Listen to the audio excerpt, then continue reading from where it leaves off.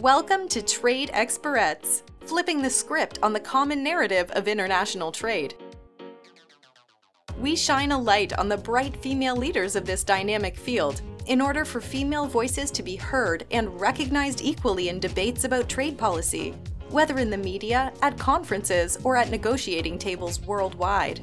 From trade policy, economics, and law to regulation, technology, and digital policy, these experts will be overlooked no more. Let's challenge the status quo.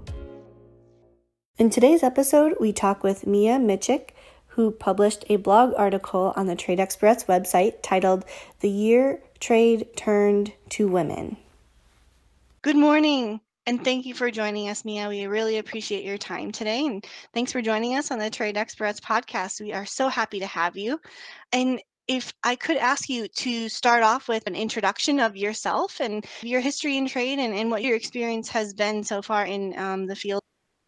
Well, thank you very much, first of all, for inviting me. I am a long-term fan of Trade Experts and was really honored to be included into the community after checking what has been going on and how they are contributing. And I really am proud, actually, to be the part of the community. My trade career started a long time ago in the last century. After I finished my bachelor's and then master's and the doctorate, all in trade area. And I started in academia. I was assistant professor in Croatia, working at the Zagreb University, but then I moved to New Zealand and started a lecture position in international trade at Auckland University.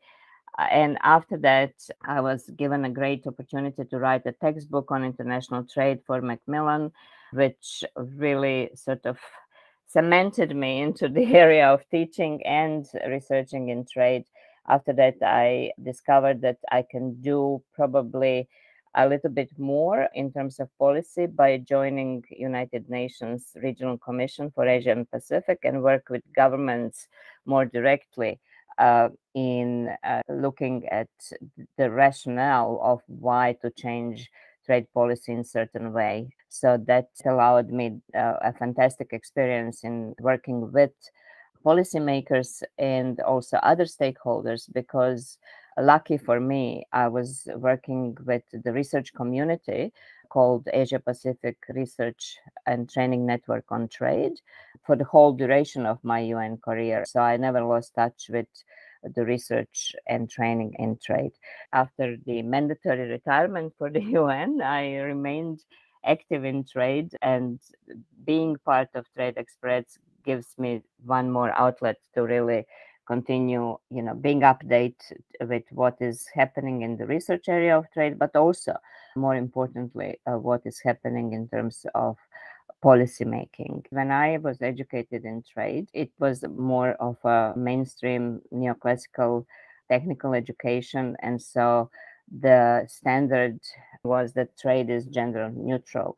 And my discovery then later to the research led me to change that and look at trade as having very differential impacts, particularly trade policy. So that's how I came to research in this particular area of trade. And we are very appreciative that you're here sharing your knowledge with us at Trade Experts today. So thank you. And you also were able to share with us your thoughts in a blog recently published on the Trade Experts website. The title was 2021, The Year Trade Turned to Women. So my question would be, what inspired you to write this blog post? Well, for trade community, 2021 was really a year to deliver on trade, because we expected finally that the 12th Ministerial Conference of the World Trade Organization would happen in 21. So we were expecting some advances on the discussions and in negotiations like fisheries and agriculture, in domestic regulation, in services, etc. Secondly, it was the second year of the pandemic, and the topic of trade and health came into the focus, and there were certain discussions looking at how trade is the solution for certain crises like the pandemic rather than the problem. So there were a lot of expectations for 21, and then the ministerial conference got actually postponed indefinitely. And that was a big letdown. I wonder if we can find something positive that happened in trade. And then, of course, that was the year where there was a mega shift in the leadership of the global institutions actually folding into the hands of women. We had a front runner in terms of International Trade Center. Pamela was appointed, but then the other two that really work in terms of negotiation and disputes and then linkage to development were never in their history, never in the leadership of women. And so then we have Ngozi, and temporarily Isabel was acting director of UNCTAD, but then of course Rebecca came. And all these women had tremendous experience in intergovernmental and governmental dealings. And of course, we had to celebrate that. So I said, I have to write to that because it was a momentous thing in the history. But then when I started writing it, I realized there are so many other things that did not happen for women. And so therefore the blog. And then it got me started also because from the corporate sector, what happens is that when the corporations are in trouble, what happens is something what is called a glass cliff. They appoint the woman because no man wants to take the role as the CEO of the corporation that is in trouble because of the risk of failure. And so then the woman is appointed. When you look at what was happening with the pandemic and how the globalization and trade was featured through many disruptions in the pandemic years, these organizations were in similar situations. And yes, women were appointed. But I do still think that it is not a glass cliff. I think it's a breaking of the glass ceiling. And I hope it will stay like that. So I guess then, because what you were saying about all of the appointments or now we have these women leaders in these international organizations, but in your blog, you kind of say this is not enough. While this is great and we can celebrate this, but can you tell us a little bit more about your thoughts on what the international community can do to further promote gender equality in international trade? Well, yeah, this is something that I continue talking about, and sometimes I go on people's nerve because I always point to the facts and to the numbers. And so we have women now at the top of 3 international organizations, and there were absolutely great positive changes within, for example, within the WTO. I was looking at the numbers, and so the women also came through the ranks of the divisional directors. I think the number in my blog was 6 out of 17 divisional directors are women. Recently, there were more changes in personnel at that level in the WTO, so hopefully there will be further women appointed. And then also, after I wrote the blog, there were new chairpersons announced in the WTO that come from the delegations who actually lead the work of WTO through the committees and the bodies that report to the General Council and the Council on Trade Negotiations. And there we had a great shift. So previously there were about 30% women represented in those roles. Now it is over 50%. It's 51% in my last count. So this is all great. And obviously we are expecting similar changes in UNCTAD and etc. But then when you look at the broader pool of women, number of ministers, trade ministers of women, at my last count, there were 3 in Asia. And of course, you have 1 in the United States and in few European countries or European Union and UK. But then it ends there because it's still much lower than what gender parity would be, 50-50%. And the similar is in the corporate sector. There are only about 30% of women that lead the major corporations. So what is in these numbers? It's important signal. If the numbers are not going up with women in leadership, we send wrong signals. If they go up, we have a signal to both women and men that the change is possible. And if it's not going upwards fast enough, then obviously we have to read it as we are not doing enough And the World Bank has issued the report recently about business and law and women.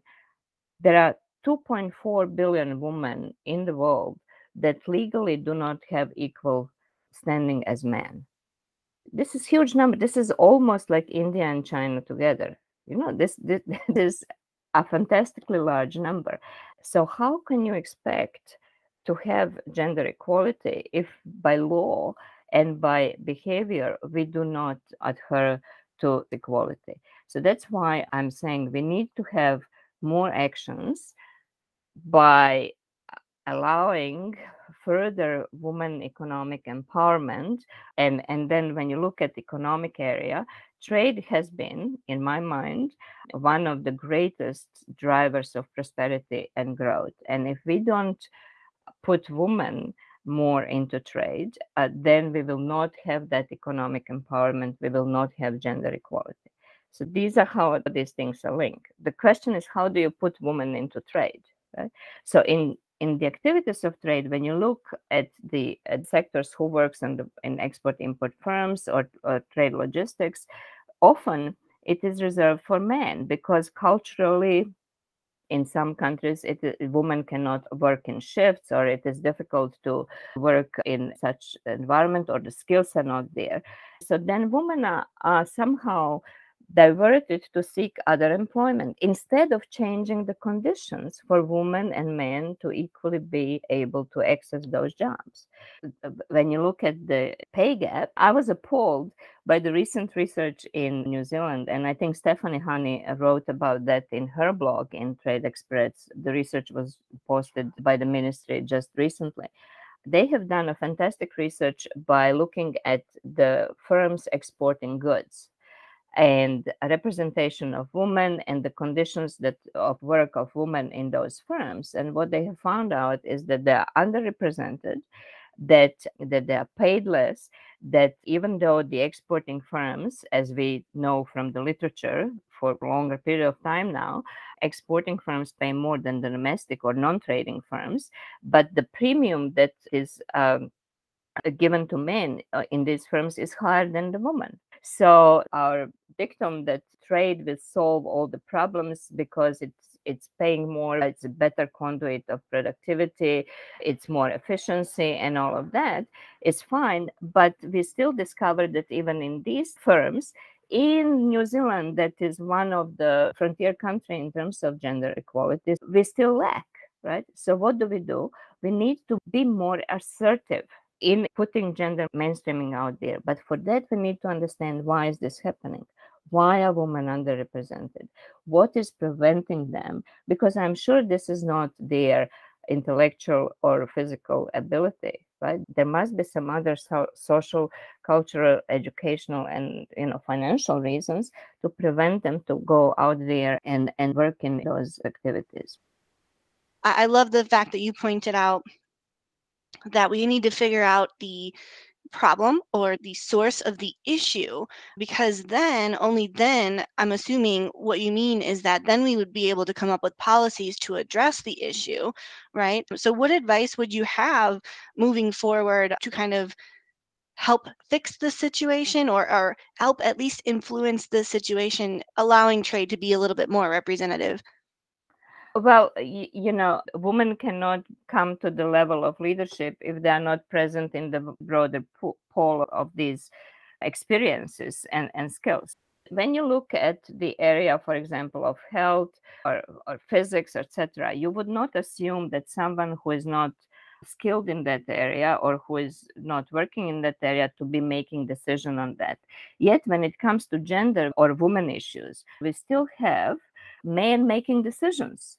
And in terms of quality of these policy solutions, then I would suggest, please go out there, understand what is the problem, then do really like a positive discrimination policy. I know that sounds very radical, but I think it's rational in this context, and appoint women for that reason to lead all the changes that need to be there, particularly when it comes to looking at the discriminatory impact of tariff schedules, for example, that may have differential impact on women and men in their role of consumers. We know about pink tariffs, but just recently also there was anecdotal evidence from the United States that basically when you look at the tariffs in apparel sector, you will find that tariffs on cashmere much less, and then on wool a little bit higher, but the highest are on polyester. Who is buying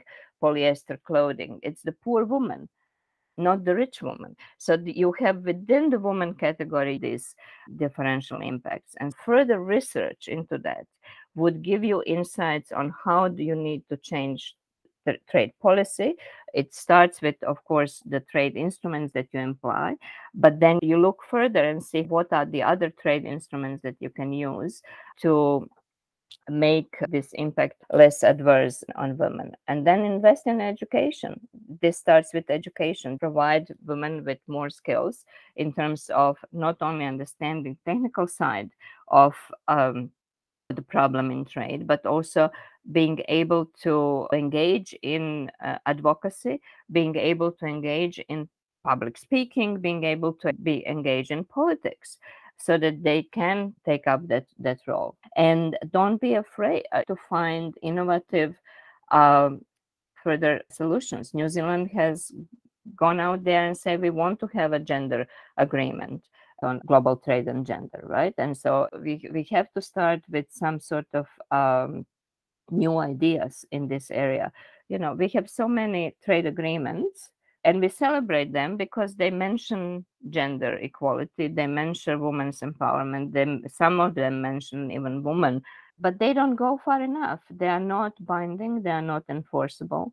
And when you look at the choice of language, very few will say shall.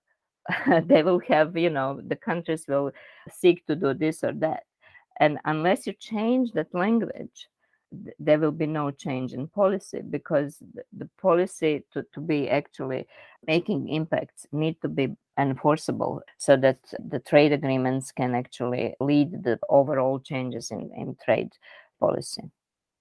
I think we need to talk more directly with trade negotiators and understand what seem to be the problems of finding more direct references in the provisions related to this. Because if we understand that better, then we can probably work out what can be done. So I think working directly with trade negotiators would be helpful. And I hope one of the events this year in Trade Express can turn to that and invite really trade negotiators and say, how do you suggest we can go about it, and promote the language that would be more going towards women's empowerment through trade agreements. And then also, I think, invite speakers that would talk about positive experiences so that they remove any possible remaining uncertainties or doubts about women being able to deliver. Then the question is really, why don't we have one single agreement on trade and women? And we do have this global trade and gender arrangement that, as I said, New Zealand is promoting together with Canada and Chile, and now there's Mexico in there as well. But I think for WTO type of the agreements, it would be much better if we would incorporate this language on women's equality or gender equality in the other agreements, rather than to have one self-standing agreement, because we really need mainstreaming in other areas, in sectors like fisheries and agriculture services, and in terms of digital trade and e-commerce, etc. In your blog, you mentioned about, how can we maintain this momentum? Like all of these great things that you're saying about women being appointed and the leadership roles, and then you're saying that some of the ratios between men and women have been more equalized in some situations. What can we do to kind of keep this momentum going? You said we should maintain the momentum, but are there ways that we can do that? How can we do that? Well, since my blog, we had this terrible thing happening with the war in Ukraine and really the risk of derailment of the multilateral trade system. But in my blog, I say that the changes that were happening within the WTO system in terms of Secretariat itself, but also in terms of the members looking at gender in a different way, not anymore saying the old adage that the trade is gender neutral, which means gender blind, but actually putting the words like being gender responsive and even responsible. That is a great advantage. And so of course we have this Buenos Aires declaration from 2017 that has formally put women in trade into the radar of all the members. I am still annoyed that not all of the members have signed that. Some of the very large ones, India, still is on the fence. I think South Africa as well. But I think that that declaration is a very good start, and it's sitting on 4 pillars that includes some of these things that I was saying about more research and sharing experiences between the countries and learning from each other, but also looking at how to infuse this, what we find from the research, into the text of the agreements. And so 21 is historical year for the first time in the history of WTO. And we have mentioned non-discrimination of women and men in the legal text of the agreement, which is the domestic regulation on services. It is the very last provision in the agreement. It is footnoted, meaning that it is pending to this or that, but it is nevertheless the clause in the agreement which says the woman and men shall not be discriminated, or women shall not be discriminated vis-a-vis positions in working on services. This is a fine achievement, but why is not mention of women non-discrimination in fisheries agreement, in e-commerce text that is being negotiated, in agriculture, in trade and health that is being negotiated in terms of the statement or declaration? There is no mention of gender equality. So this is where we are failing, and this is where we have to keep reminding that gender equality will not be actually achieved if we do not put language about opening the area of work in trade for women through these agreements. And it's possible because we do find that language in some of the preferential trade agreements. So with the WTO now possibly going into the area of negotiating sectorally through the joint statement initiatives, and with the sort of more like-minded countries, then it will be more likely to actually agree on insertion of such language and such provisions, which I think it's a great promise for future in terms of strengthening the woman's role in trade. And I'm not afraid to talk about the role of women and the feminization of trade and trade policy, because I don't want to hide it under some other language. And I love the way you put it in the blog too. You say remove the gender neutral blindfolds. Exactly. So we have to actually, like in epidemic, right? We learn to trust science. Here you have to trust numbers, and you have to look at if we do more of the impact assessment of various trade policies that we have done and how they impact women, and we do have a number that estimates, that gives us a good enough reason to see that women are not affected in the same way as men, and that they are actually discriminated against in terms of the effect of trade policy, then we have to trust that number, and we have to go back and correct it and change the policy. In that context, I think we have to rely on more of the impact analysis to understand what is the problem.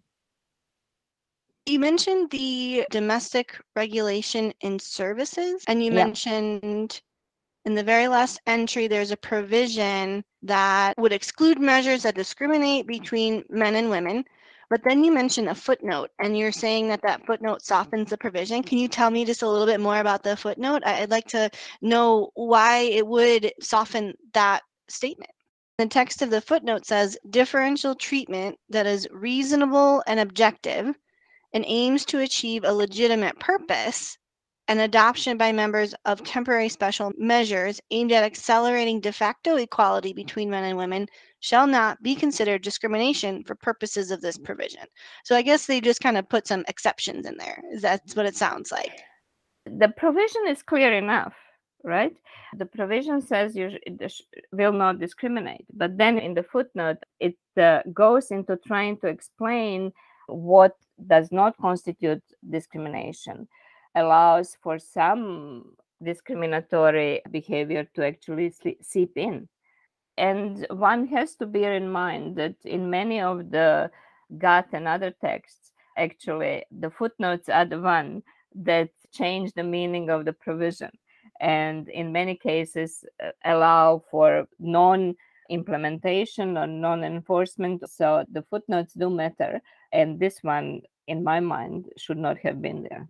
But probably some of the members that negotiating the text were not comfortable with the language. For example, the new declaration that is put forward for the Ministerial Conference 12, stating all of the reasons why economic empowerment of women is necessary, has invited the separate Russian statement saying, okay, we are going to sign that, but we understand that women's economic empowerment is strictly in the confines of Sustainable Development Goal 5, where it talks about gender economic empowerment. So this is where members still trying to sort of limit the upward space of how far gender equality would go.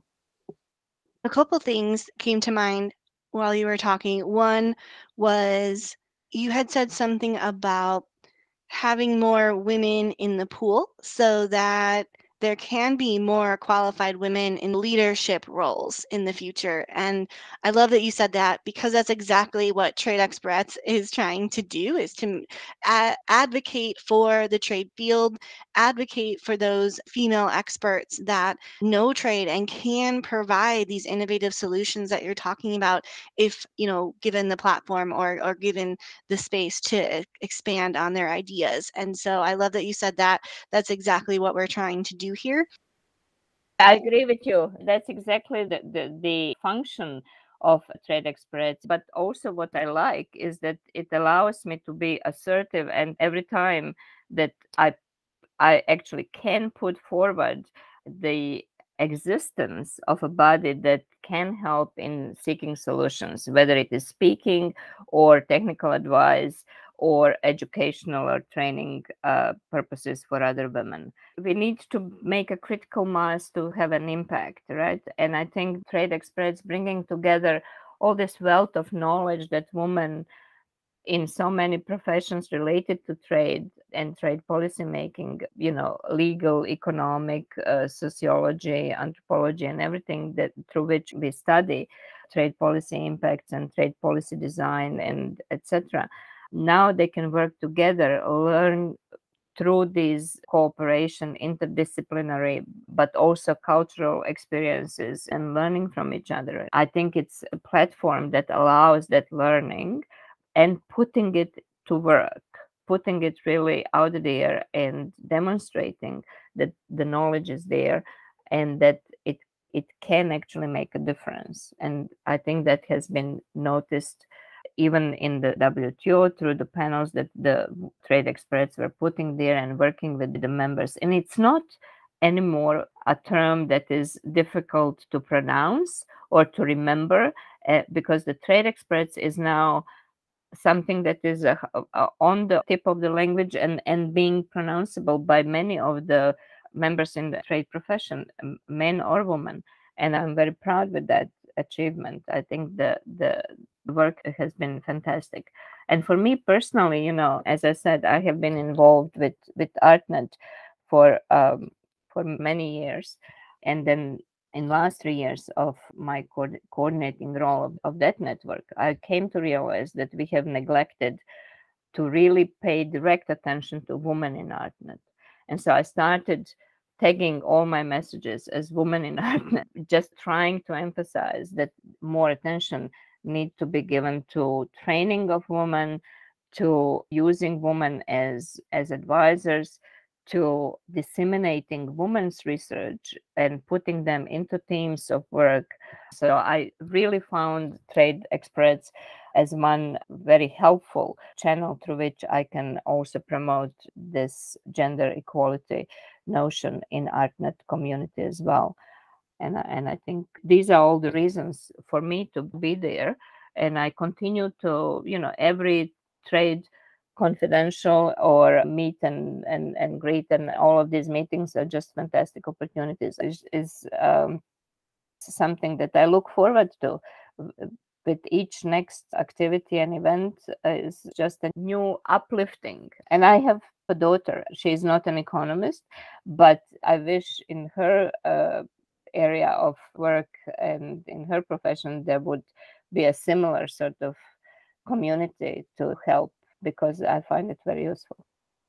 Thank you for that. That's amazing. Such kind words. I appreciate all of that insight, Mia. Thank you so much for joining us today on the Trade Experts podcast. And we hope to be able to learn more from you in the coming months and years with Trade Experts. We definitely appreciate your willingness to support the next generation. And that's what Trade Experts is trying to do as well. So thank you for joining us in that mission, and we appreciate your input.